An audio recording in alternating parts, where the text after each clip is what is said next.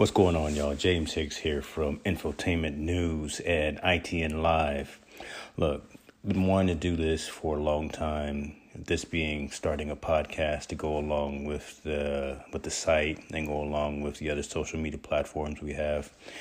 But been always trying to find the right platform to use, right? Been looking for how to get the message out to our engaged readers, our engaged viewers, how to monetize. And believe it or not, I found the right platform that's getting the job done, that's going to be easy to use and easy to set up. That platform is Anchor. Anchor is a one-stop shop for recording, hosting, and distributing your podcast. Best of all, it's 100% free and ridiculously easy to use. And now, Anchor can match you with great sponsors who want to advertise on your podcast. That means you can get paid to podcast right away. Check it out. In fact, that's what I'm doing right now. This is an ad for Anchor, if you didn't guess that by now. Check it out. If you want to get started with Anchor, if you want to start sending out your message, owning your own platform, broadcasting your message, go to anchor.fm/start. Join me, join the rest of the diverse authors and owners of content out there. Get your podcast off the ground. Let us know where it is. Talk to you soon. Y'all be cool.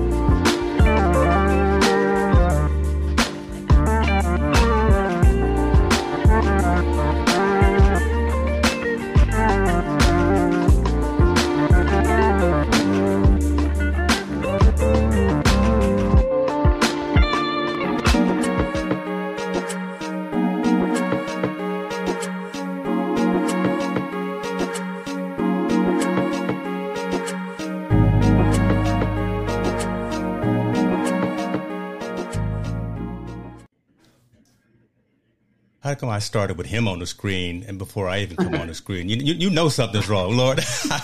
That's how the much fun we've been having behind the scenes. Ladies and gentlemen, welcome to another episode of Perspectives in Focus. This is your boy, James Hicks, coming to you live on Thursday night? Thursday night. Matt, look, so I wanted to bring you on right away before even saying a whole lot. I got my guy. This man right here is the consummate professional. George is, sales leader, chief technologist, chief strategist. If you look at his business card, there's not enough room to really explain and express the skills that this man has from an enterprise technology perspective. He focuses on everything from competitive intelligence. He focuses on things like sales enablement, technology enablement for partners, for customers and architects and engineers and things of that nature. Jorge, Maestre, talk to me, brother. How you doing tonight? I'm doing well, brother. And it's good to talk to you. It's been a minute. Been too long. It's been too long. And it's good to talk to you. You look good. I love the scruff. I love the scruff. I can't let mine go because it's too gray. Like on mine, I'd be like, instead of 2 chains, I'd be too gray. It'll be like far. Your stage name is Too Gray, goddamn. I love it. It'll definitely be too gray. I couldn't know, but it looks dope. I like it. Thank you, brother. This is my COVID growth right here. Since we're not traveling anymore, I haven't put a suit on. And look, let me tell you something. Let's get focused right off the bat, brother. I haven't put a suit on in I don't know, 8 months, and I know I can't fit into them anymore, but but that's what we used to do, right? Together. So talk to the folks. I mean, I gave that quick elevator pitch, but talk to the folks about who it is that you are and what it is that you do, brother. So all those titles are made up. I just embellished them. I just found titles on Google, and I said, "Oh, that sounds good," and then I threw it in my profile. So what am I, right? I'm a technologist, evangelist. Ultimately for HPE, where I'm at, don't consider that a plug. It's just where I'm at right now. My job is to be an industry analyst. That's essentially what I am, right? I'm an analyst that looks at the industry from all different perspectives. And I do focus a lot on competitive intelligence. Not to bash or attack competition as much as just to pay attention where the market's going. So generally speaking, my job is heavily on the business development side, but it's a lot of analytical, traditional analytics, not actually analytics of data, but of where the market's going, who's doing what, and having an understanding of how they're doing it from a technology deep dive level, as well as from a market dynamics perspective. What's successful, where it's selling, why is it successful, where it's selling, those kinds of things.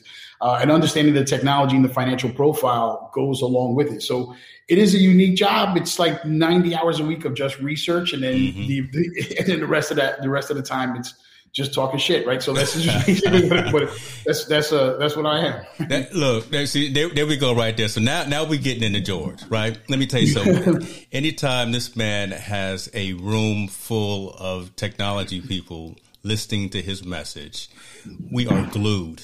And for one reason, it's because he comes in with energy, turned up to 200%.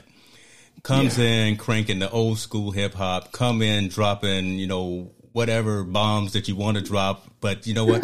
you resonate. And the thing that you really know how to do is tell a story. Right. So I think that's what connects with the folks, irregardless of what you're talking about. Yeah, we're talking about enterprise technology. We're talking about RPO, RTO, latency. We're talking about NVMe. Those things, nobody really cares about that. But you make it plain and you tell the story of how it relates to your business. And I don't want to put words in your mouth, but again, this is kind of the impression that I've gotten every time that I've been to one of your sessions. I don't know if you ever remembered every time you were speaking, I'm near the front of the room. I'm not lurking in the back. I'm trying to make sure that I get all the George that's coming at him. So talk to us about that, George. So all right. So I'm gonna tell you. I'm gonna clue you into some things, right? Oh, here we go. We're gonna talk some gems on the word. No. Well, so I'm gonna keep it real, right? So we keep it real. Keep it real. Yes, sir. Having a conversation, we just vibing. So we grew up very similar situations, right? You know that. And I grew up very much in the hood, and you and I vibed from the first second we met. And I was a little lucky. I don't really share this that much, but I grew up with, let's say, unsavory types who appreciated actually my things about my brain, right? And they protected me. They looked out for me. And in that type of, so many people who are watching this right now are going to be like, well, I don't know what that's like. I went to prep school. I have no idea. What is this guy talking about? Yeah, you're going to get some LinkedIn inquiries tomorrow morning. Yeah. That's what's going to happen. What is this guy talking about? Like, I didn't see that in my Catholic school.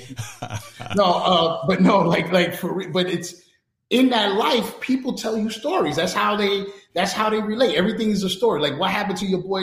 Hey, you haven't seen my boy in a minute. What happened to him? Oh, bro, you didn't know? Let me tell you. And then and how information is relayed to you is a story. Yeah. So as you come up and you get more educated, especially in this industry, you start realizing that, stories are a good way to connect with people. It's why people say it. And for people who grew up in a different way, Maybe your grandparents tell you story, your parents tell you story. So I started being interested in why this works, right? You talk about storytelling. It's interesting though. So of course, neuroscience, they tell you that when you're telling a story, and if it's an interesting story, people, their brain waves begin to match yours. And it shows actually how people are connected, and you can draw people in with an interesting story. You're pulling people in. It's almost like that hypnotic effect when you're watching a movie and it's 2 hours long and you're just like, what happened to those 2 hours? That movie was for real. What happened to the 2 hours? Yeah. Black Panther, for example, right? I mean, how many people are like, damn, that movie was dope. Where is it? Like, you wanted more. Yeah. And it's that same type of hypnotic effect. And so if you can incorporate stories or some style that's similar to that into your presentation style, it works. I love that. So the question. So you got me wanting to pivot just a little bit from. I did have some core questions, but I think I want to ask more of a personal question. Okay. Yeah, brother. I'm gonna go ahead and get right down to it. Late breaking news. A man of color, right? And to be so successful in our industry, there's not that many of us. No, there are very few. Why is that? And how do we change that? How do we bring some other folks up with us? Because again, I mean, you are at a position within your organization, and you've been at various levels. You've been at that level for a while. What's the deterrent? Right? Why are there not that many of us anymore? Oh, there never was, but why are there just not that many of us? I mean, there's hardly any of us. Mm-hmm. So I'm gonna keep it real. So this is real close to my heart, right?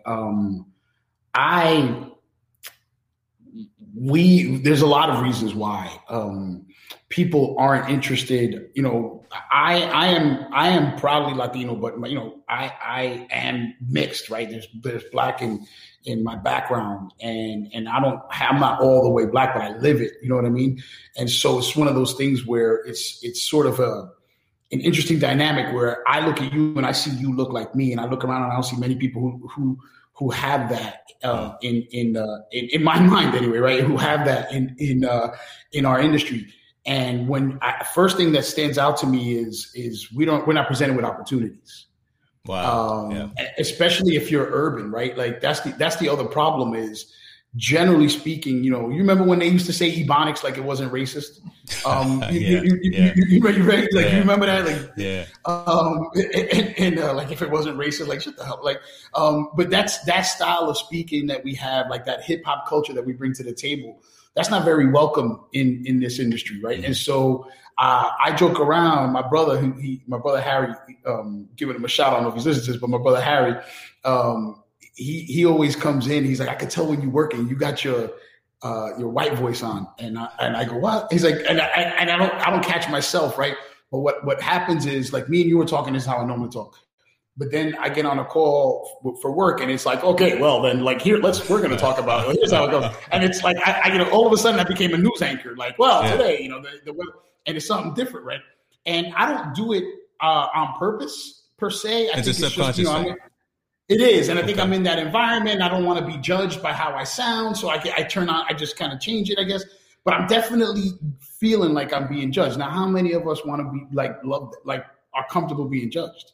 How many? I mean, think about it. And so it's not an industry that we normally gravitate towards, but to me, that's the second problem, right? It's the opportunity that's the first problem. Like, we have to open doors for other people. But we also have to show that this is interesting over here, that this is exciting over here, that you can make money over here.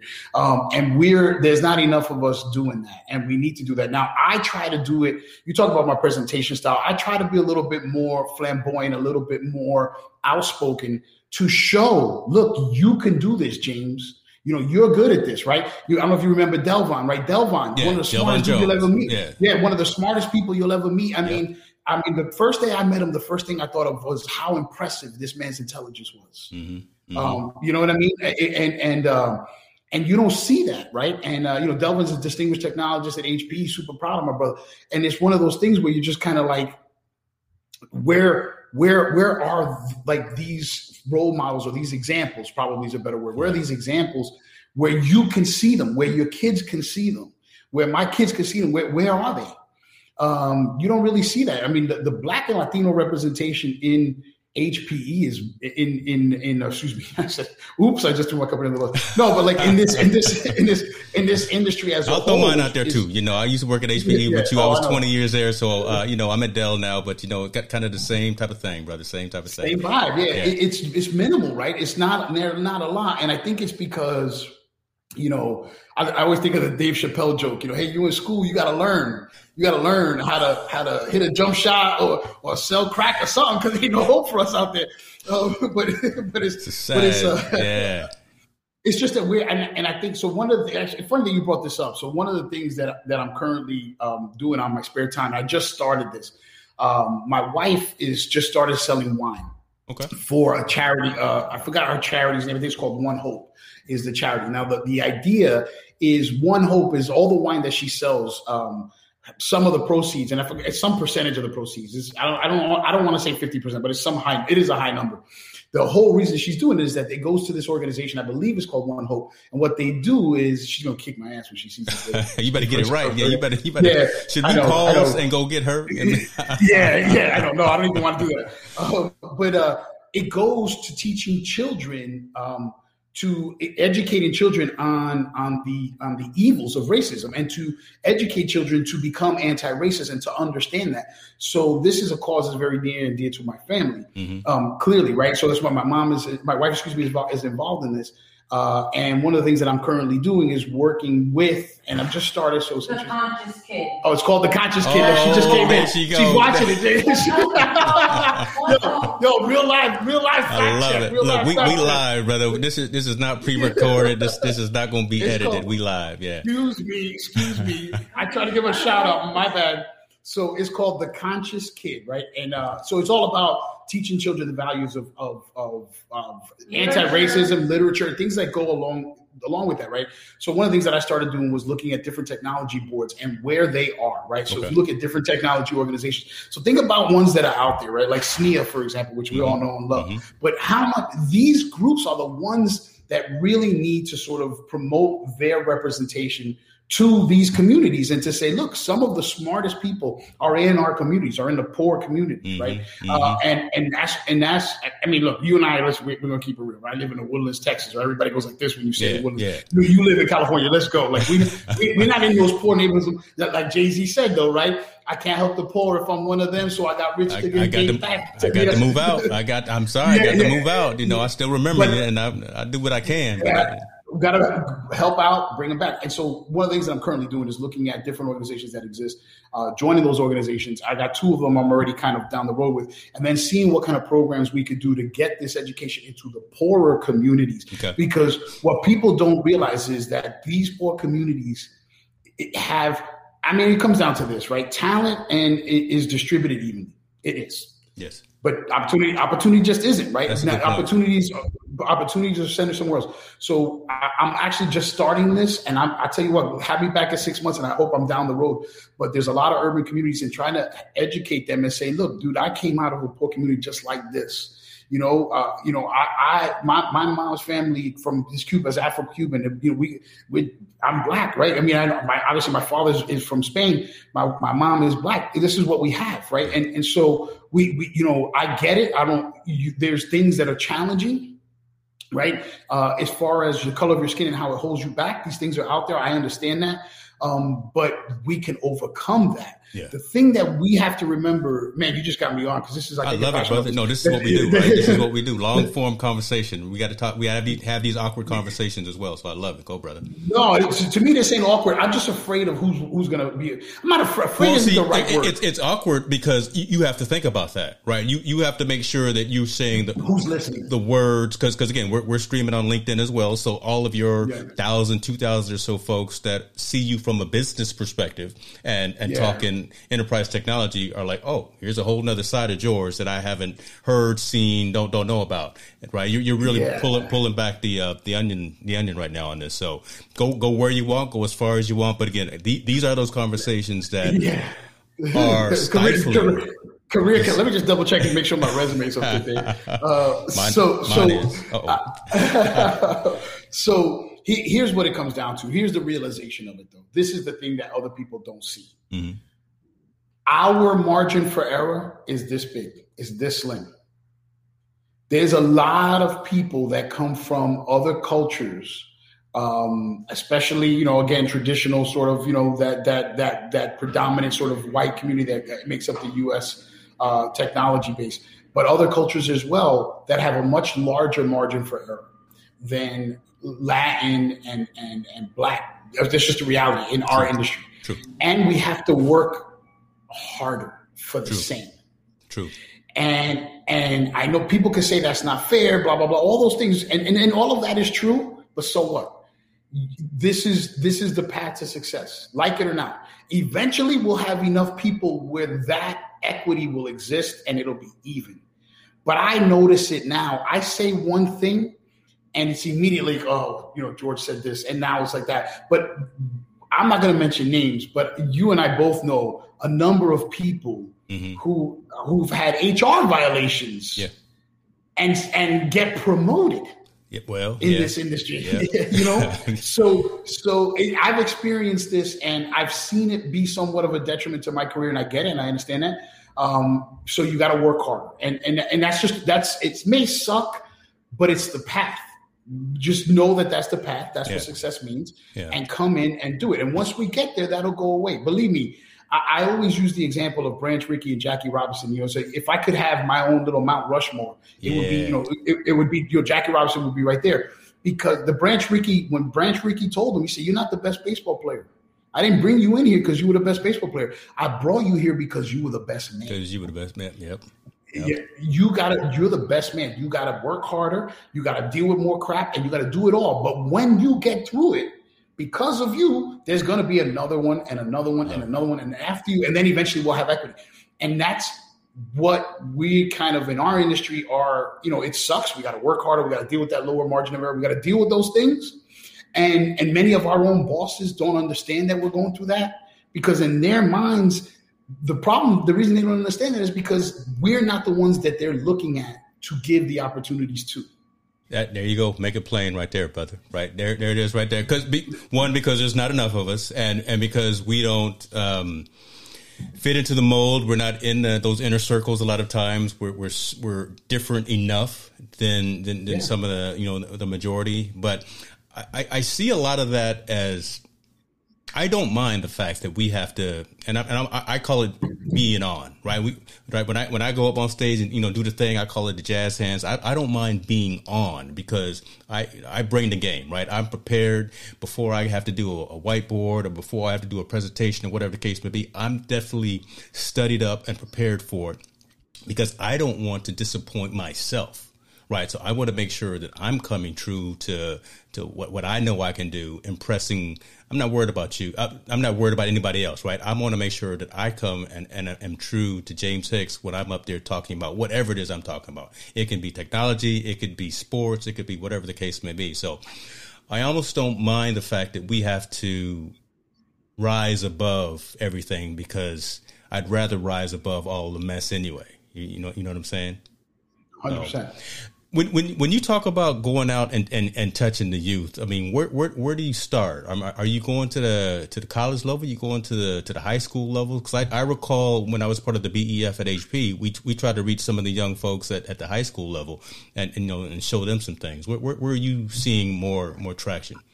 I got an 11-year-old daughter, and that's where I want to start. Gotcha. Right there. There you go. Because I want to get them into your brain from now, right?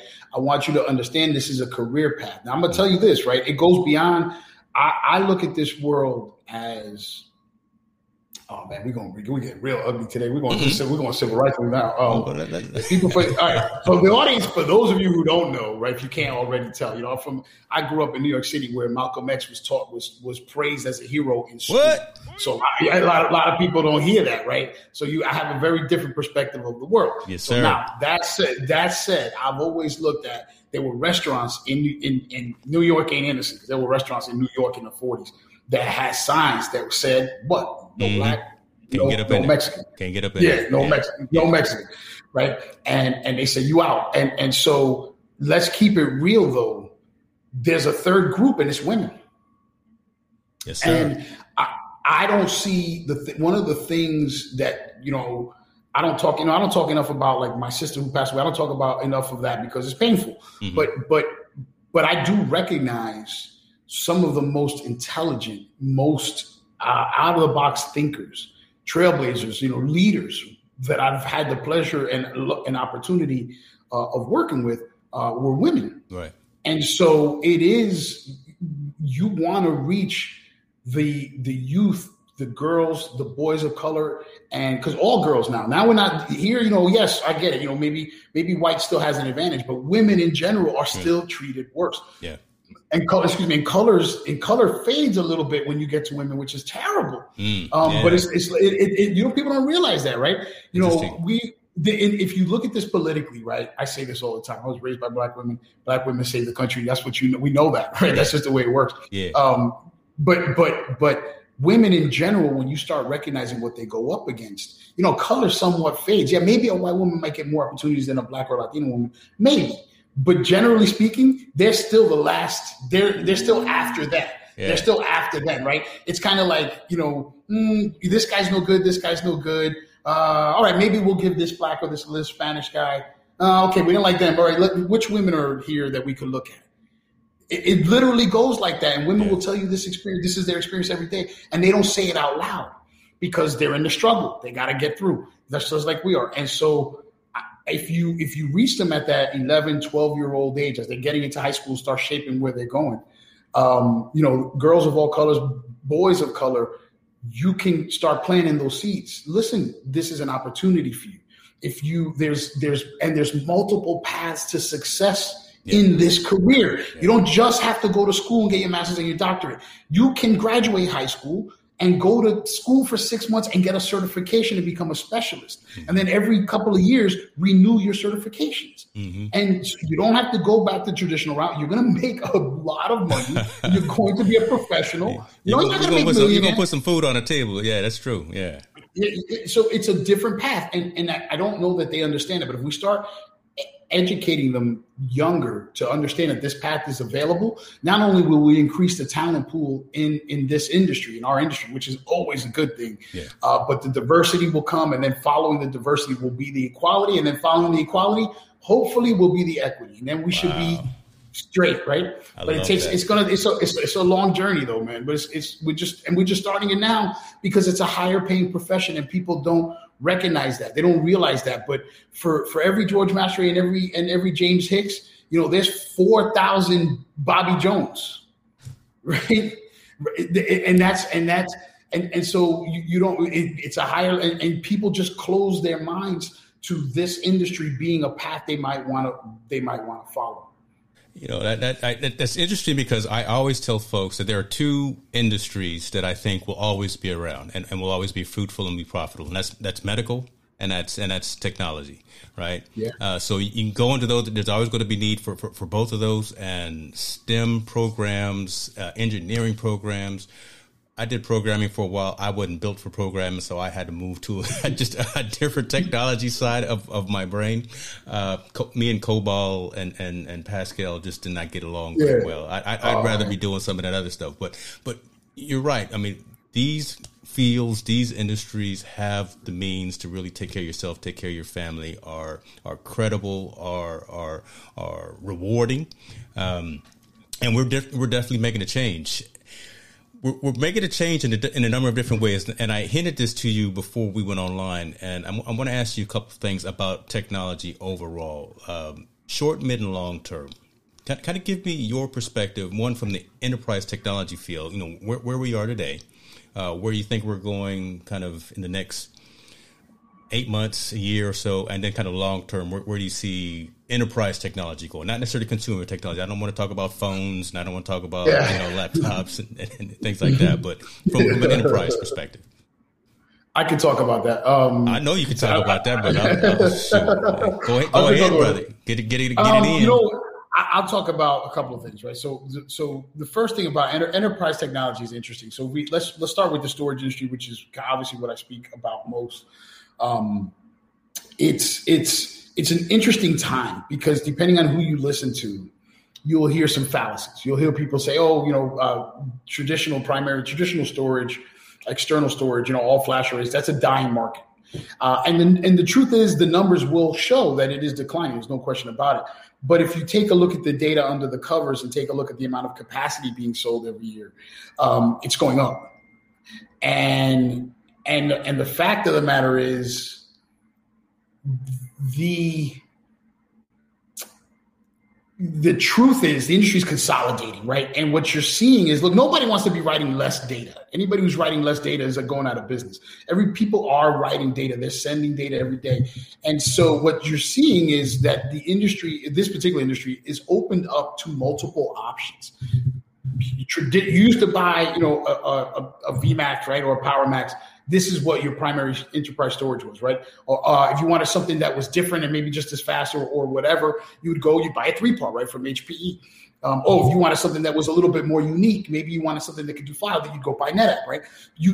This was literally your option pool. I would buy, if I wanted to go the old school way, I might buy from, EMC. If I wanted to do something new with a little bit of a modern twist, I might buy this 3-part thing. If I wanted to go file, I would buy NetApp. But that's pretty much like your where you were limited, right? Now it's kind of like, well, listen, I'm running this application. Do I want to run it on hyperconverged? Do I want to run it on all flash? Do I want to run it in the cloud? Right? I don't know. I got options. What options are there available to me? There's a ton of them, right? Mm-hmm. And so you start looking at where the industry is going. It's sort of like, oh, maybe software defines an option for me. And you start thinking about the industry as a whole. And you start saying that what's great about where we are right now, where enterprise storage is right now, is all the options. It sucks if you're trapped in this bubble of only selling one thing.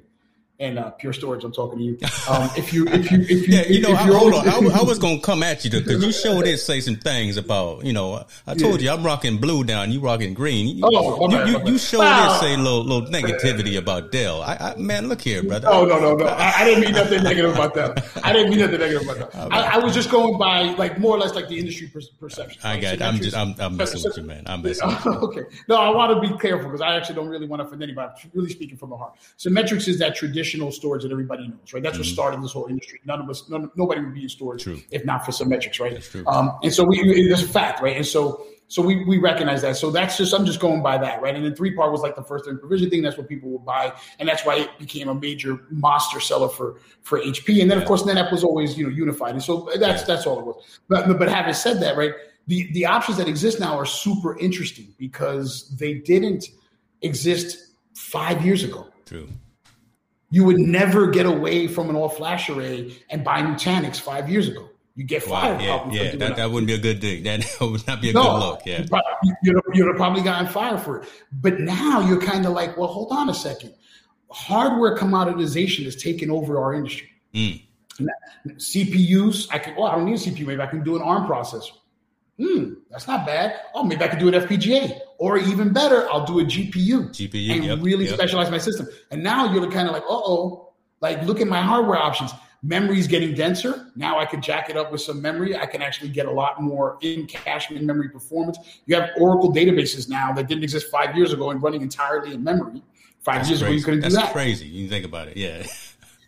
I mean, right? You're thinking about that. And then, of course, you have QLC drives that are now giving you flash performance and crazy density in a super cheap form factor.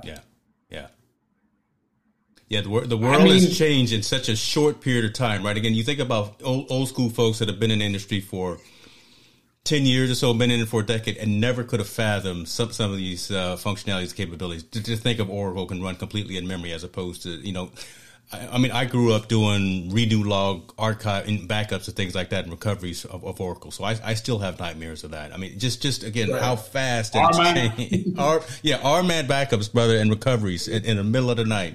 Oh my gosh. Yeah, that's brutal. That's brutally painful. But it's just changed a lot. And so the options that are available are incredible, right? Yeah.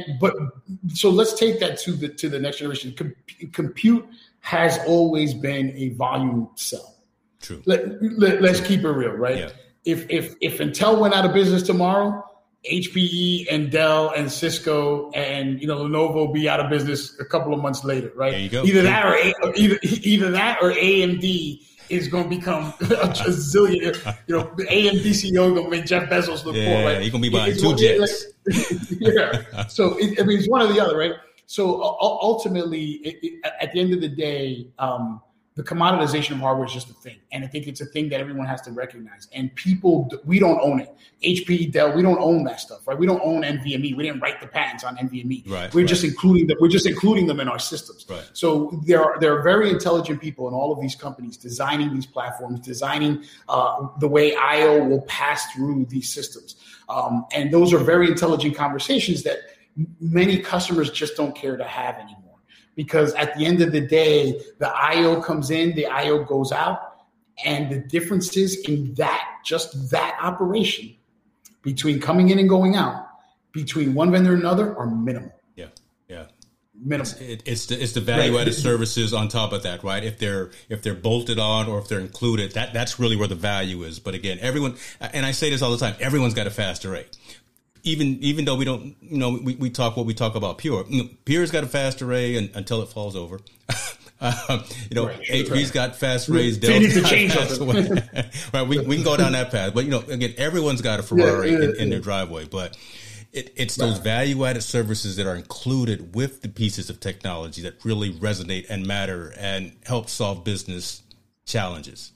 That's the conversation that we're having now. We're not talking about spec sheets and ones and zeros as much anymore. We're talking about what is it, George, that you're trying to do at your business, and does what I have in my portfolio meet or match and help you be successful in what you're trying to do. Right?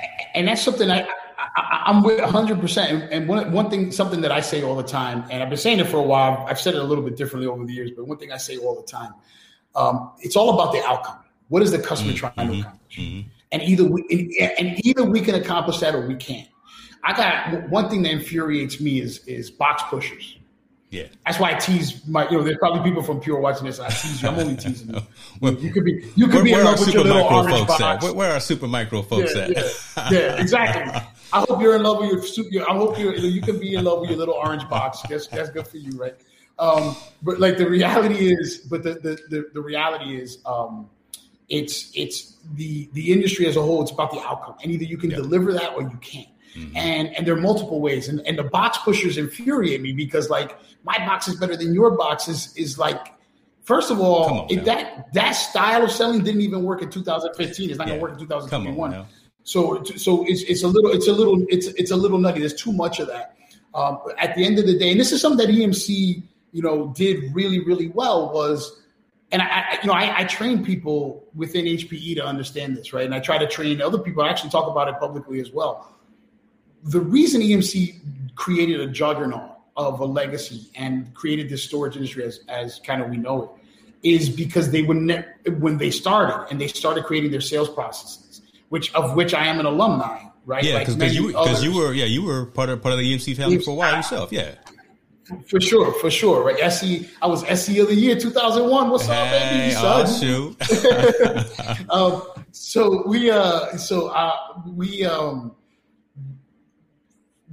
That's a whole other story. But anyway, the reason that they did that was because when they were starting and creating the sales process, they weren't competing against another storage array. They were competing against direct attached storage. They were competing against servers. Yeah. The entire foundation of the sales training from EMC was, hey, Mr. Customer, let me explain to you why it's better for your business to buy storage. Yes. Not why my Symmetrix is better than Pure or why it's better than NetApp. That didn't come until a decade later, right? And that sales training and that sales foundation, of which I am an alum and I am grateful for that, is critical in understanding how to communicate with customers better. Now, I'll keep it real, 100% real. This is a revenue, hopefully not a resume generating event, but there isn't a single vendor today. We were just teasing Pure. Let's give them a little bit of credit on the flip side right now. They're probably the best vendor today, better than Dell, better than us, better than NetApp. At having exactly this type of conversation.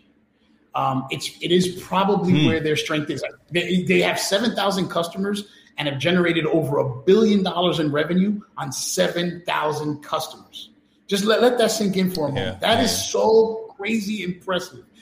And at the end of the day, customers are getting a friggin' box, an orange box. Nothing that they said is true. Nothing that they're selling is real.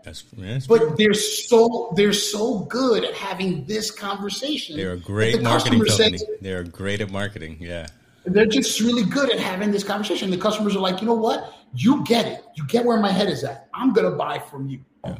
And then a box shows up and you're kind of like, what the hell is this box? What am I supposed to do with this? What is this? But that's a whole different story. But that's so like to your point, the value added sales and all that stuff matters. But what's more critical is the conversation, is understanding what the customers are trying to do, and then driving towards that. Right? There's some things that we do well along those lines, but we don't complete the picture. There's a lot of things that you guys do well, but again, the picture gets hard to complete. NetApp is sort of in this area where they're sort of stuck.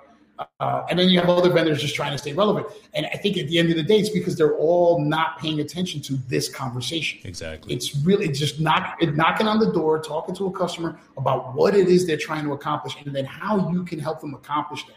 Whoever does that in a cheap way, whoever does that in a fast way, whoever does that in an easy way is going to win the customer's trust and win the business, right? That's just really what it comes down to. I agree. But you think about it, it's a challenging conversation to teach technical sellers, right? Because if you've come up up the ranks and you were a box pusher and you were a one, meeting and exceeding quota all the time because you had just a customer who knew what they wanted all the time and you didn't have to convince them, or you didn't have to actually have those technical conversations to have that technical win conversation. I think they're going to be the ones that are going to fall by the wayside, and it's only going to be kind of the cream of the crop is going to arrive. Either, it doesn't matter what company you're at, right? I think, again, there's going to be a reckoning of the folks who can actually go out there and dialogue, have the conversation, get in front, have the challenging conversation, right? HP and Dell and Pure and whomever, IBM, are they still around? Yeah. All of us in the same room, right? Just hashing it out. And you've got to have those subject matter experts who can really stand up straight and have that conversation. Now let me ask you this, because that was yesterday and that was today. Where do you see things going kind of in the future? I've always been thinking about AI, ML, DL, so deep learning, machine learning, artificial intelligence. And both of our companies, all of our industry is talking about that and is thinking about that, robotics, things of that nature. Where do you see, just from your strategy perspective, where do you see that kind of fitting in? I mean, it's definitely the future. The key is how far ahead into the future is it, right? So I'll give you another case in point, right? Cloud was supposed to be, by now, cloud was supposed to have replaced everything else, right? Yeah. On-prem should have been dead. Cloud was supposed to, right? And what have we learned? Well, the future is not cloud. The future is hybrid. It's mixed, right? Yeah, that's the reality. Is the enemy. I say this to everyone, and they don't always get it. The enemy of technology is scale. Doesn't matter what type of technology you buy. Doesn't matter what vendor you buy it from. Scale will always break it. You add the more applications you put on it, you scale it that way, it will break. The more workloads you put on it, if you're increasing your workloads, you will break it.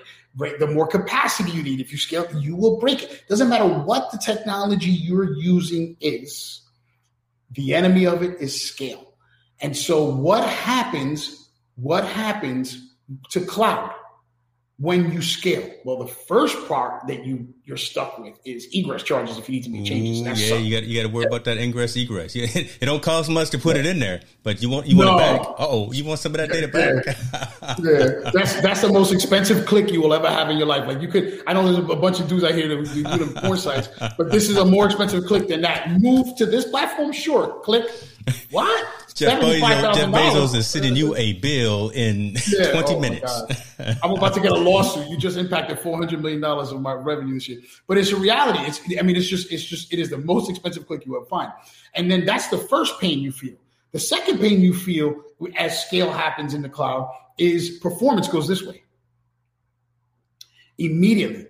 And so wait a minute. Now the first pain was it got expensive. The second pain was performance. Forget resiliency, because the hyperscalers aren't providing resiliency, right? Now, they're providing enough resiliency, right? But I mean, Amazon has an outage, every 6 weeks? I mean, let's every 8 weeks, something like that, is somewhere in that range, right? So resiliency isn't necessarily the promise. So what's happening is, and if you start looking at repatriation, the applications that go to the cloud are the ones that are coming back, the ones that are most commonly going. So it's a cycle, right? It's to the cloud and back. And so that hybrid relationship is the actual present and future. So now let's translate that into the same conversation with AI, analytics, deep learning, and machine learning. Clearly, these are different comparisons, right? I get that. It's apples and oranges to some degree.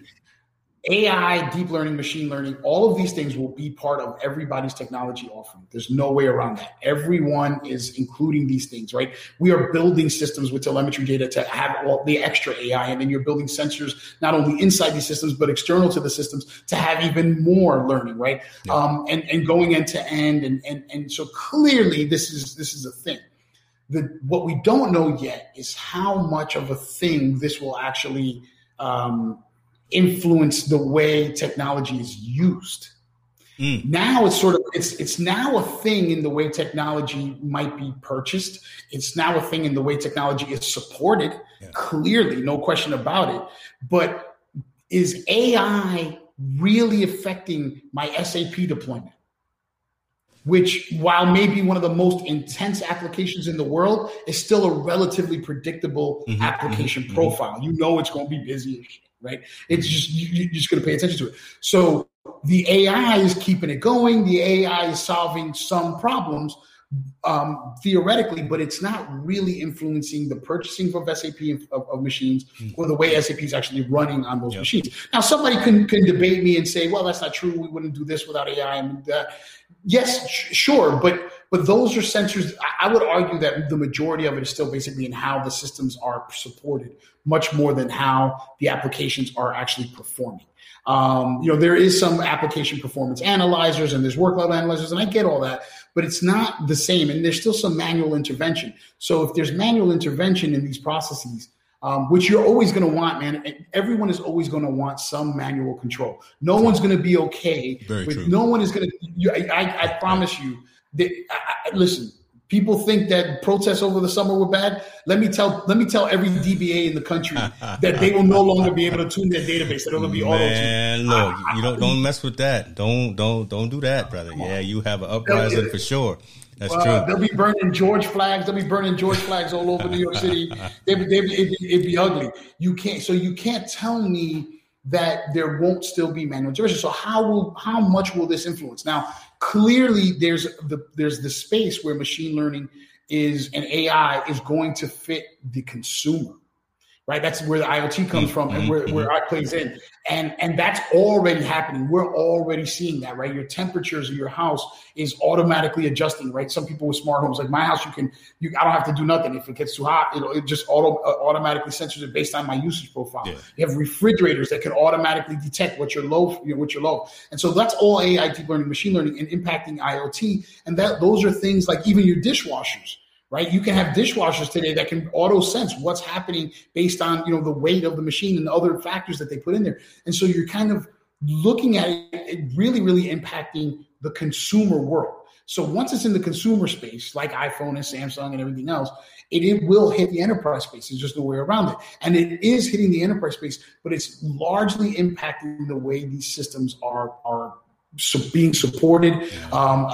You can extend that into the way they're being deployed. There might be the way they're being deployed, the way they're being provisioned. Those are some things. Those are some elements of things where it's impacting what we do. But I don't know what the long term looks like yet, because there's still going to be some level of manual control. There has to be. True. Otherwise, people just wouldn't buy it. And so that picture will continue to sort of paint itself, right?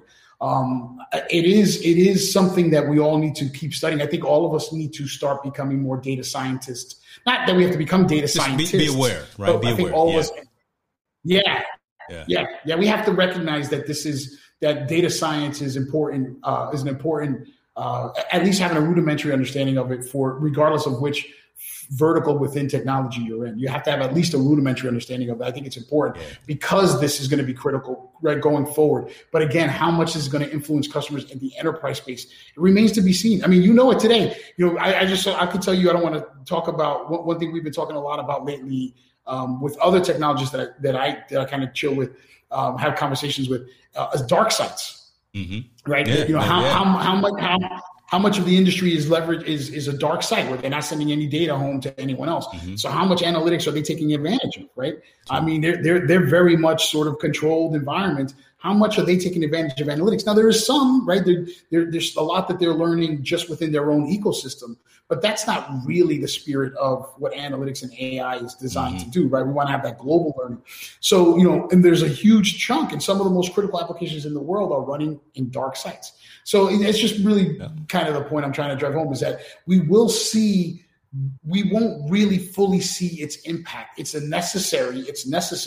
And so it is a necessity. We'll have it in there. And that's why I said we all need to get some understanding of data science for sure. But beyond that, how much it shapes the enterprise space, I think is shifting, right? We don't know yet. That picture isn't clear yet, I don't think. SMB space, more, you know, the entry space. Yeah, I can see fully autonomous arrays in that space. I can totally see it. Certainly the consumer space, as I said, I can see there's a lot of autonomy already happening there. But beyond that, as you get into that upper mid-range, you know, that mid-market sort of enterprise space. A little longer to adapt or adopt. Being autonomous isn't going to necessarily be the selling point that people think it is, right? I'm not going in nobody's office trying to sell that tomorrow or next week. And so, I mean, so folks, I mean, that's what we talk about. That's what George and I talk about all day, every day in our worlds, right? And how enterprise technology, how analytics, how machine learning, how networking, how convergence and all that really affects not just the businesses, but how it trickles down to the consumer. So I appreciate you going into some of that detail, man, because, you know, it's relevant. I don't know who all may have understood it. You know, I understood it, but again, I understood it, but again, I mean, those are the conversations that are happening at kind of that macro level that will eventually trickle down to the Best Buys and the micro, you know what I'm saying? The folks at the consumer level, because these are the things that are happening. Let's pivot a little bit, brother. We talk this all day, and it can be a little stressful. It can wear on you. I see some weights behind you. I see some 5s and some 10-pounders. I know back in the day, you were lifting some big weight. I got the weights on the wall. I actually got them on both sides. Can you see? Let me walk around here. Oh, let's see what we got. Let me put you in focus here. Can you? So you see I got this weights over here. Let me see how this works here. So you got 45s, you know, 35s, 25s all hanging on the wall here. I have it on both sides, and then of course you have a strap rack. I got the dumbbells. You see the dumbbells? Let me see if I can get them. We got them. You got the dumbbells. Clearly, the squat rack, you got to have the bench and squat rack. I still got to do the squats, of course, some tools in the background. And then you got the other side of the gym where you got the weights on the wall over here. And then you got the pulley system. Yeah, so get it, brother. Get it. I get my back out. So, COVID. So this is called, and then, of course, you always, because I'm still from the hood, and every once in a while, you still got to be ready to knock somebody down, right? Yeah, you got to knock somebody down. You still got to be able to knock somebody down out pretty good, in case anybody ever acts up. So this is called COVID gym. Because I'm impressed. I'm seeing a lot of that is homemade there, right? I'm seeing a lot of that is actually you rolling up the sleeves and actually throwing some 2x4s together to build some of that. So the squat, this is definitely, if you can see, let me see if I can get a better picture of it. So that is definitely homemade. I bought me some 2x4s, and I went back to school with the engineering design, my engineering school, and sat down at the drawing board. And sat down and drew up plans for what a pulley would look like. And the reason why I did that was because when COVID hit and everything shut down, no stores were selling any gym equipment. Oh, they were all gone. They were all gone. Yeah, I was trying to be high. I was trying to be highfalutin and get the Bowflex, and nobody had those Bowflex. I tried to get one too. Those adjustable weights, gone. Yeah, you couldn't even get them off the bootleg site. I tried to do that as well. I tried to get that as well. Yeah. The Bowflex one. I'm trying to plug in my laptop here. I wasn't ready for the laptop to die so quickly. Sorry about that. So I try to get a Bowflex as well. My wife and I talked about it. My wife is a little bit of a gym rat herself. She likes to work out a lot. I was a power lifter for many years, and then my wife said, I can't afford to feed you anymore. So she was like, feeding you has become very difficult. So being a power lifter came off the table. Yeah. Which is okay. But there we go. I got a full charge now, so there's no depth here. There you go. So I'm actually, and what's hilarious is what I'm sitting on. I don't know if you can see that. I'm actually sitting on my bench for this. You're sitting on the bench chair right there. I love it. So anyway, so my wife's a little bit of a gym rat herself, and we looked at the Bowflex and we looked at all this stuff, and she was like, never mind. And I tell you what, there's times where I have the best wife in the world, and there's times that I wish I lived in a different house. She gonna come back out here and throw one of them 5-pounders at you in a minute. I promise you, she paid attention for the first 10 minutes. We lost her attention span is gone. So, but she surprised me one day. We were in the car, and she was like, "Hey, we got to go down south a little bit." I was like, "Why?" She was like, "Don't worry about it. I got something for you." I said, "All right, we'll go." So, we're driving, and then she goes, "Turn right here." It was a Dick's Sporting Goods. Okay. So in my mind, I'm like, all right, this Dick's by us, so I got to drive an hour and a half to go to Dick's. But whatever, right? Go inside, and she was like, okay, they're going to bring it out in a minute. So she didn't tell me nothing. These two dudes come out with a rack, all this weight. Like that. She just found it. She was on her phone playing and just thought. Oh, shoot. Hold on. Wait a minute. There we go. She about to knock him down. So, yeah. Just to listen. She's like, what's funny? Be careful she just now. Needs to be on. She wants to get a camera. She's like Lucy. She's like old school Ricky and Lucy. Like anything she do anything to be the show. So, but anyway, they surprised me, man. I was just like, wow. And these guys were wheeling out all this weight, and it's funny is the dude looks at me like, yeah, you can definitely use it. And then he just walked and put it in the car, and then here we go. So it was, she was just persistent, click and refresh, but they got a shipment in, and as soon as they got it, my wife was like on it. And we were able to get that. So I've been able to work out for a minute here in the gym. We've been working out here for a bunch of times. I mean, I got cables on the wall. I got everything going on. I mean, you get I'm doing a 4-day on, 2-day off rotation right now. And, I get it all in. You could do squats. I could do leg curls using the cable machine that I built. Obviously biceps you can get in, but bench, I don't bench like I used to now. Like I try to do 15, 20 reps, everything. So I might do, I'll probably do 225, maybe 20 times now, and that's, maybe 5 or 6 sets, something along those lines. I don't go crazy like that. Like, I ain't going to eat 12,000 calories and bench press 500 pounds anymore. Yeah. But like today I did some deadlifts. I did some back today. So I did some deadlifts, some lat pull downs, stuff like that. And I can get it all in here. So I'm not really missing the gym too much. Now I got my first vaccine shot. Yeah. I got mine today. You got your first one or your second one? I got my first one today. Yeah, I'm Team Moderna. Goddammit. I'm got my Fauci ouchie today, brother. Yeah. Yeah. So I got Pfizer. Same difference. So I can't say what I was gonna say. Never mind. But I got the Pfizer one, and so my wife and I went together. We got that. I got my brother, my Mauricio. My brother from Brazil, he was refreshing. He lives here in Texas. He was refreshing for me, and I didn't even ask him. He was like, he said, he reached out to me. He's like, "Hey man, did you get a vaccine yet?" I said, "Nah, I'm on all the waiting list."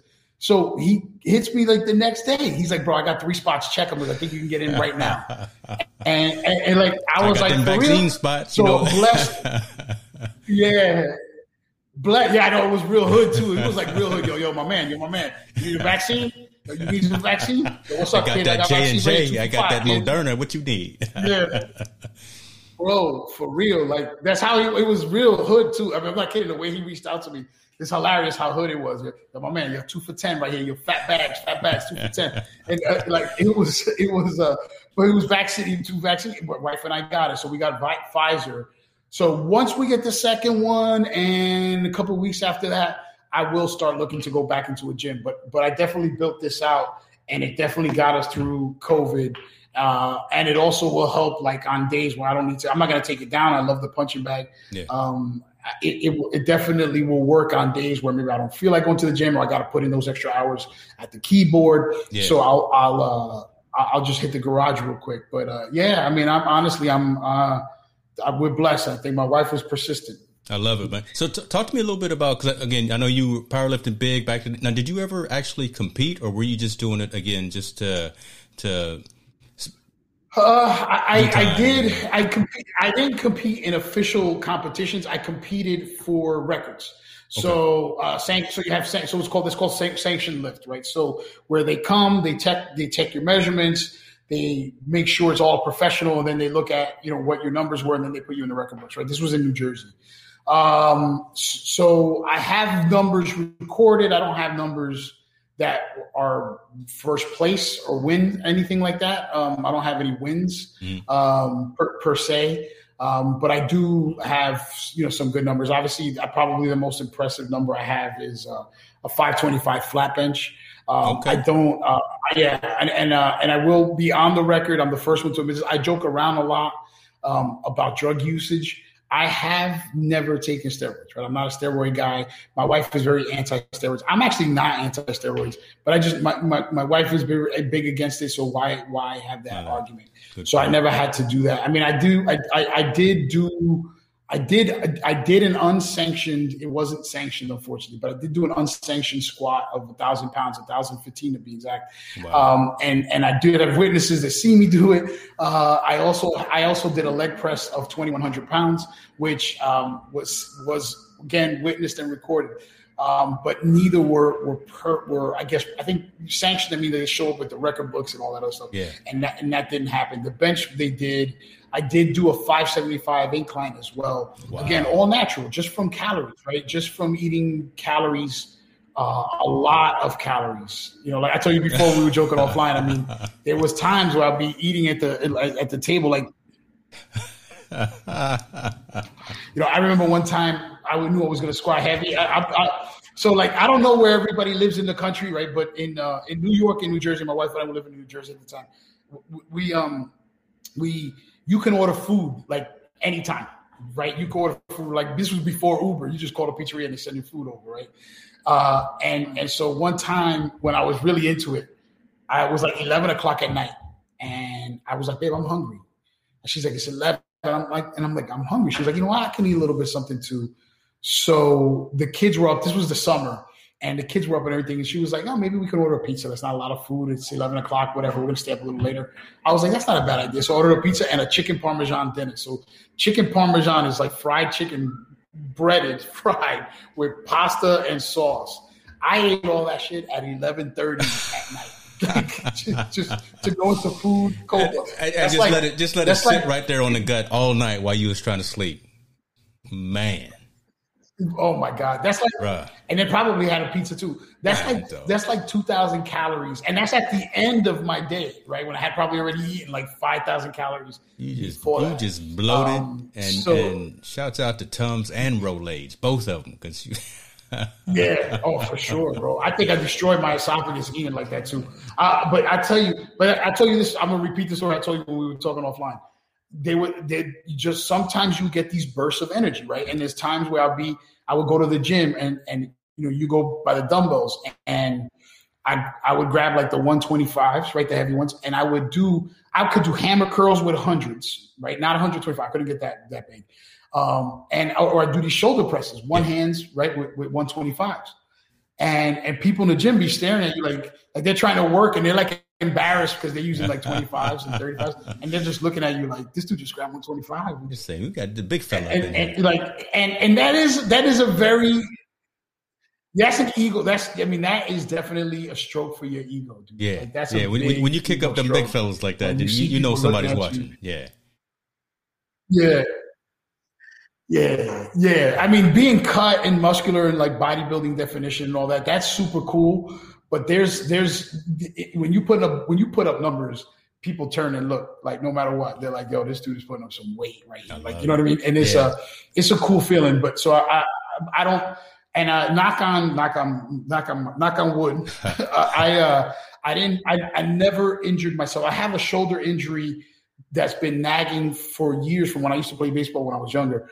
But outside of that, I never really injured myself. I've seen dudes' bodies snap in half trying to deadlift too much weight. I've seen all kinds of like crazy, horrific injuries, and I never thankfully got any of them. So good. I'm blessed for that, and I think I love it. Now, is that kind of but yeah, the powerlifting, the lifting? Is that what you do really to kind of decompress, to step away? I mean, what else outside? Because again, our jobs can be stressful, and in a typical year, we're traveling, we're living out of suitcases a lot of times, going back and forth. I mean, what do you do to kind of maintain, right?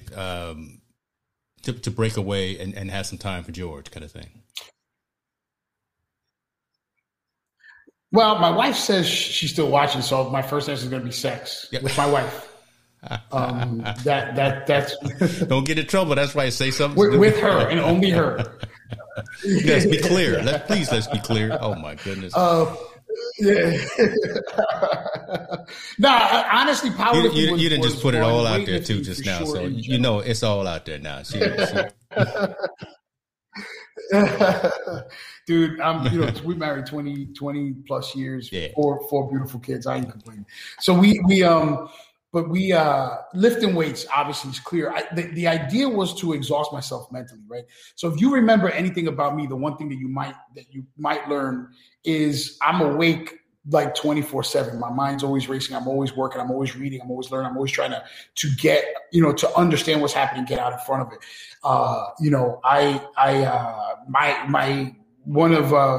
My boss right now, if he's watching, he texts me all the time, like, go to sleep, dude. Like just take some time off, do something, decompress. Like, he texts me all the time on that. And it's a little bit of a struggle for me. I don't know why. I've always sort of been like a light sleeper. I can't do it. So the idea was work is very stressful. Like you said, we were always, before pre-COVID, we were on planes all the time, all over the world. I have been all over the world. I just did a shout out on LinkedIn for I know a lot of people read the article.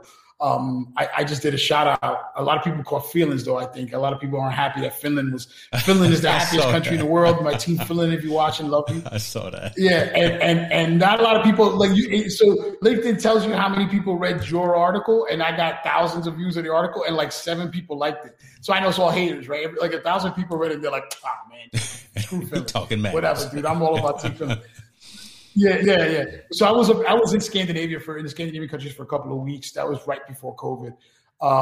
And we're always in the world, right? All over the world. And that is mentally exhausting. Yeah. But what happens is, and this is something that you probably, and your family probably doesn't appreciate that, and your viewers probably don't appreciate this.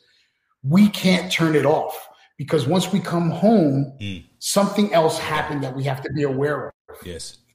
We never get to, and families don't understand that you can never turn it. That's a good point. Stop breaks. Say that one more time, right? Because I want folks to compartmentalize that. I mean, say that again. I mean, from the perspective of where we're coming from. That's really critical, I think, because one of the things I'm trying to focus on for this year is mental health, primarily mental health for men. And now you're adding a whole nother aspect to folks that are in our particular industry. And again, like I said before, always being on. So I want to hear that. I'm being selfish. I want to hear that again for myself. No, that's fine. We can never turn it off, right? We can never turn what we do off, because something always happens, right? I'll give you an example, right? This is the way our industry works. Liquid hard drives. Somebody announced we got a breakthrough. Liquid hard drives might be the next thing. It probably isn't, but let's say it is. Yes, right? Or quantum, whatever, right? Quantum computing, right? These are things that are happening, conversations that are happening. Now we're immediately thrust in it, because someone will ask us if we have any plans, if we're looking at it. And that's what they don't understand. Like, that's what people don't understand. So in our roles, in our, it's going to be thrust upon us. So either you can say, I don't know, or you go and you prepare to have that conversation. Amazon makes an announcement that they're revamping Outposts and how they're going to deploy things. Guess what we got to go do? We got to go learn everything there is to learn about Outposts to have this conversation so that we can have a different perspective. Hey, Azure Stack is probably coming in, and maybe they're now going to revert and go on-prem. We got to go have that conversation, right? GCP is doing different things. Got to have that conversation. Hey, did you see that Pure Storage added this security certification? They didn't, but let's say they did. We got to go understand that. Like it never turns off, right? And it's one of those things that technology is one of those things that it's an industry, and this is part of what you want to share with kids. Though it is an industry that is always racing. And you can never be out in front. Never. No one is ever out in front. That is true. That speaks truth. But you want to be close to the front, right? You don't want to be at you never want to be bleeding edge. You always, but you want to be cutting edge. You definitely don't want to be last, right? And so like if you think about it like a comet, right? You can't be at the tail end of the comet. You're dead. But you don't want to be in the front because you're going to be crashing. Yeah, you're going to burn up. So you want to be as close to the back of the comet as possible, and that's really the best way I kind of describe technology, right? Being as close to the back of the comet as you possibly can, and just that's our job, right? And a lot of in traditional engineering coders and stuff like that. I understand they're the heart and the soul of our industry, but their focus gets to be isolated. They get to focus on what they're doing. Right? Our role as technologists, as advisors, as ambassadors of technology, if you will, unfortunately, we got to go deep and wide. Yes. And it's a never ending thing. And there's a lot of us out there, right? I don't want to go crazy patting ourselves on the back or all that stuff or complaining about our high paying job, but like first world problems, right? But it's I don't want to do that, but it doesn't lessen the fact we are constantly, those of us who are not learning are going to be left behind, and that's so we just never can turn it off, right? We just can never turn it off. That's a good point. That's a good point. Look, I want to be cognizant of your time, brother. I know you got some weight that you need to put up. I know you got some things, but I've got 2.5 more questions to ask you. Fire away. One, I want to make a statement, and one of them, thank you for your service, brother, because I know you spent 7 years in the Army, so we appreciate you for that. And I want folks to know that. I'm gonna recognize you where you need to be recognized. No. Let me come. Okay, go where you want to go, brother. I was in the Army Reserves. Yeah, and I did 2 years active, and then I did 6 years inactive.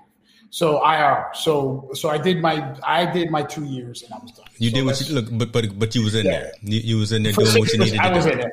Okay, and then I got my discharge papers in '98, so I can never go back. They don't want you back, huh? They don't want me back. They don't know who wants to come back. George? No, we don't want him back up in here.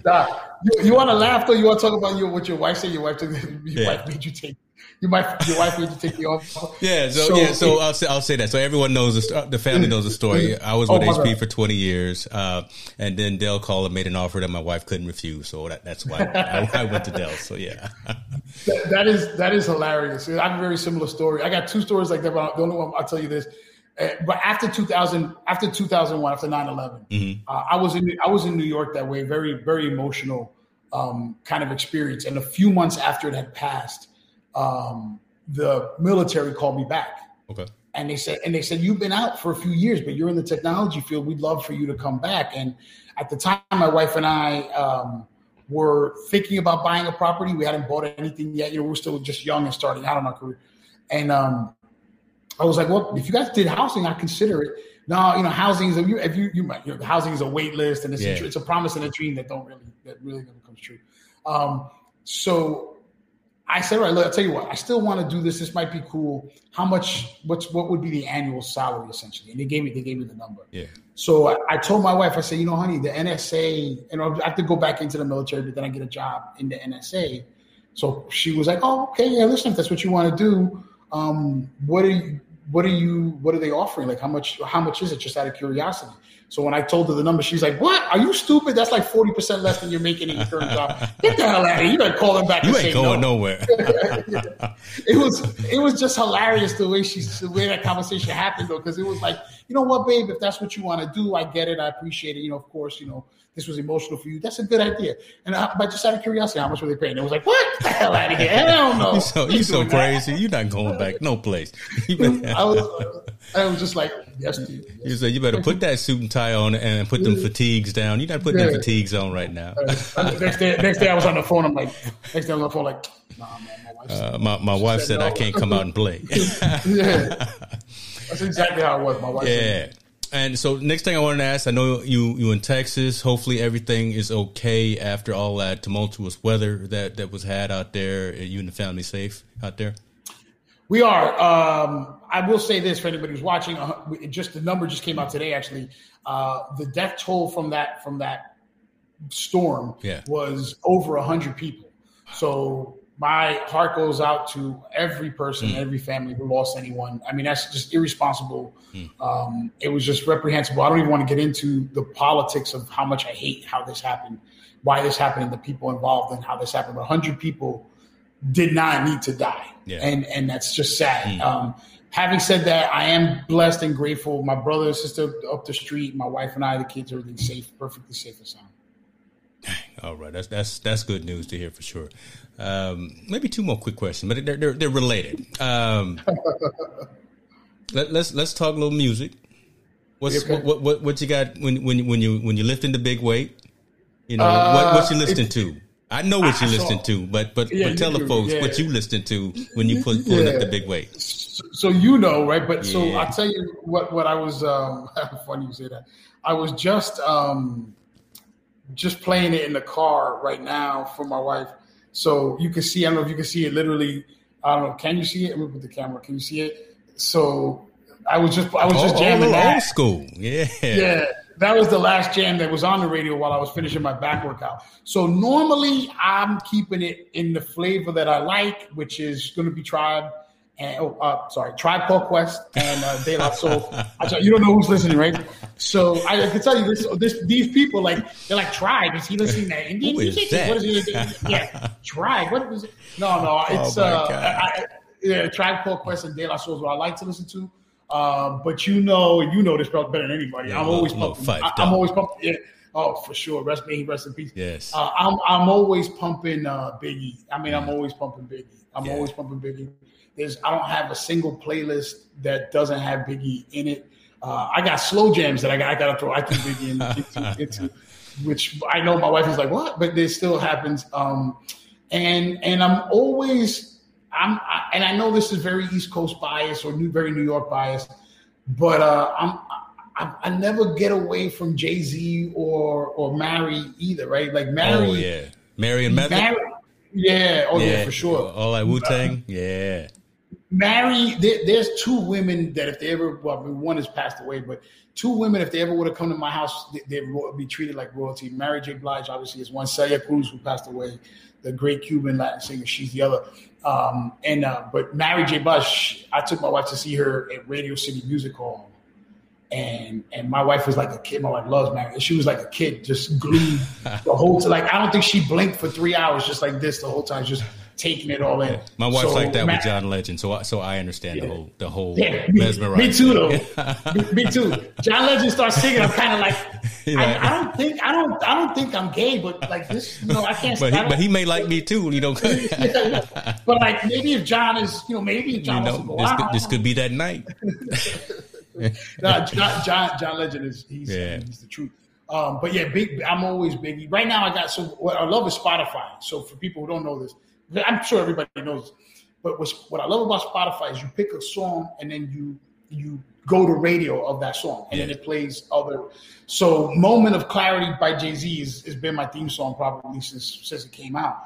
I love that song, and then I put that I was a radio, and then that becomes my playlist. And then my wife just wanted to remind everyone. My wife is part of this interview. You have to do a separate interview with Susie, George's wife. Let's do it. But she wanted to remind everyone that we grew up in New York City and we grew up going to clubs. And there's a nice document. There's actually a fun documentary about that. It's not fun. It'll blow. It's funny that I'm calling it fun, but it'll blow people's minds what went on in this country. But clubs in New York City used to let kids in, teenagers, right? Yes. 15, 16 years old. Yeah. And there's a documentary about the limelight and Peter Gation and in that time. And we used to go to all these clubs. So we were house music like addicts. Now, my brother Harry, he's listening. I want him to hear this. He maybe get the replay. He is, proud Black African, and he is all about it. He never heard house music. Now he is from here in Texas. Okay. And I said to him, you cannot call yourself African and not like Chicago house music. Yeah. Yeah. You can't. You gotta have that like, in I'm you. sorry. You got to have that in you. Yeah. I'm sorry. So as far as I'm concerned, you're from Switzerland. You're white and you got blue eyes. And you from Finland. Yeah, you're from Finland. Because how can you not be down? So we got one of her best friends, Cynthia, her husband Derek. They're from Chicago, so shout out to them. He's a DJ. So it's now again, New York, Chicago house music rivalry is a real thing, people. There's an underground gang wars that you all don't know. We're not ready for this, America. New York and Chicago house music battles. You're not ready. You don't know what happened. All folks know about is R. Kelly and Steppin', right? But then R. Kelly fell off, so we can't talk about him no more. So don't bring that up. Don't do it. Yeah. It's not that kind of show. No. Shit, that was hard. You know what's funny though? You know what was crazy about us? And this is where maybe some people have a point. We're just going all over the place. But this is where people have a point, though. We can be a little hypocrites. Because, when shit came out about Michael, when it came out about R. Kelly, our first reaction was like, you don't know. Why you trying to? You don't know. For our first reaction, right? But then the truth comes out. And then you're like, oh, damn, he messed up. So, if we didn't defend him. let me throw a little something at you. So I'm actually a cousin to Bill Cosby. No shit, really? Yeah. So, yeah. I'm just going to put that out. I'm just going to let that marinate right there, right? I can't really talk about him right now because, we got some issues in the family. But, yeah, there you go, right? So I feel it, yeah. Mm-hmm. So that one hits me hard, bro. I never knew that about you. Yeah. So that one hits me hard because for years, people used to ask me about my parents. I used to say it was Bill Cosby. Bill Cosby and Felicia Rashad, they're my parents. Because most of the life lessons I learned came from the Cosby Show. Yeah. Who I want to be. And you talked about my storytelling at the beginning of the interview. He was a major influence that show was a major influence in my life. Right? Definitely. He was my father figure, role model, aspiration, always wearing a different college sweatshirt, keeping the family close, calling his family knuckleheads when they acted like knuckleheads. Telling jokes. Owning a brownstone. Great. Give us chocolate cake. I still chocolate cake. I used to do a big Cosby hit. Bill. I used to do Eddie Murphy, Bill in the kitchen. Right. So I used to do that all the time. JELLO. So, but I don't know. In that show was a brownstone in Brooklyn that he owned. Right. Okay. So that show was for me. It was very painful. Very painful. When I first found out about his dirt, I was like, you feel my pain, brother. So there we go. There we go. A little counseling session for both of us. Yeah. Oh, Jesus. But anyway, so house music is a big thing. My boy Derek is a tremendous DJ. I play him on SoundCloud. Okay. I gotta find Digi. I forgot. I already lost his thing. I would give him a shout out, but he is a tremendous DJ. Chicago. If you go, people who listen to SoundCloud and want to hear good house music, just Google Chicago house. He'll come up. It's the truth, man. And New York house music is dope too. But I mean, the sounds, the jamming sounds are from Chicago. There's just no question about it. And that's where house music really was born. And it's the truth. I mean, it's just real. And my wife and I still love house music. We play it all the time in the house. We try to get our kids on it, and the kids don't want to hear that nonsense. They want to hear. We'll talk later about what it is, this mess that they listening to right now, because I'm not sure what it is, to be honest with you. This stuff I cannot comprehend. All this mumbling and doing. I need some real, more, I need some things I can relate to. So, I'm with you on that. George, man, let me tell you something, man. This has been more fun than anything, brother. I appreciate you. It's good. I appreciate you, brother. It's good to see you doing well. Good to see you smiling. I mean, again, you come out the gate with just 200% energy, and folks love that. I love that. I miss the fact that we're not under the same umbrella talking about it, but we still in the same industry. Paths cross, right? This industry is so small. One of these days, we may have to start up our own thing or whatever. I'm not sure, but I'll be into it, dude. I would be into it. Let me close with this before we say goodbye here. Yeah. First of all, Sam, good to see you. You look fantastic, and I'm glad you're doing really well. I really am. It's been too long. I'm glad that we stay connected.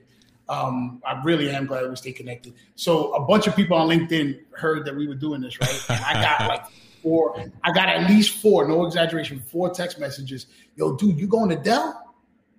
I was like, what? I'm like, nah, I'm not going to Dell. You talking to James? You talking to Dell? Yeah. Like I'm like, nah, man, James is my boy. We go back and we're just gonna kick it.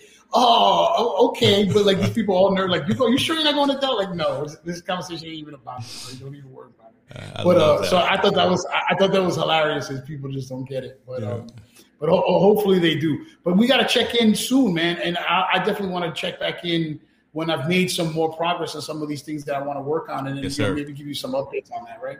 Yes, sir. I appreciate that, man. That's what's up, right? Again, and I told you the whole reason behind what I'm doing is really to shine the light on folks and their individual opportunities, their individual tasks. I just want to turn the lights on, press record, and let you talk about what it is that you're doing, because I think those conversations plus those uncomfortable conversations need to happen. And brother, you're such a good man. For everyone that you touch, I swear is truly blessed, because man, take these flowers, brother. Take these flowers, man. You do what you do, and I promise you, your style is in my style. There's a lot of what you do that I've taken in terms of my conversations and my delivery with folks. I keep it real.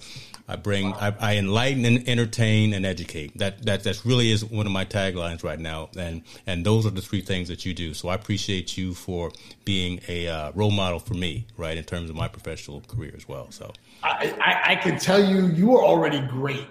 So I hope I didn't screw anything up. But I really appreciate that. That's humbling. I really appreciate that. But it's like I said, man. I just I don't know what to say. That's I'm humbled. It's all good, brother. Man. It's all good, brother. It's from the heart. There go Mama saying it's time to eat, right? Ding, ding, ding, ding. Yeah, brother. I'll talk to you later. I appreciate you, and we will connect. Stay well. Tell the family that to stay safe. And again, I appreciate you for everything you do, brother. We out. Same, but love.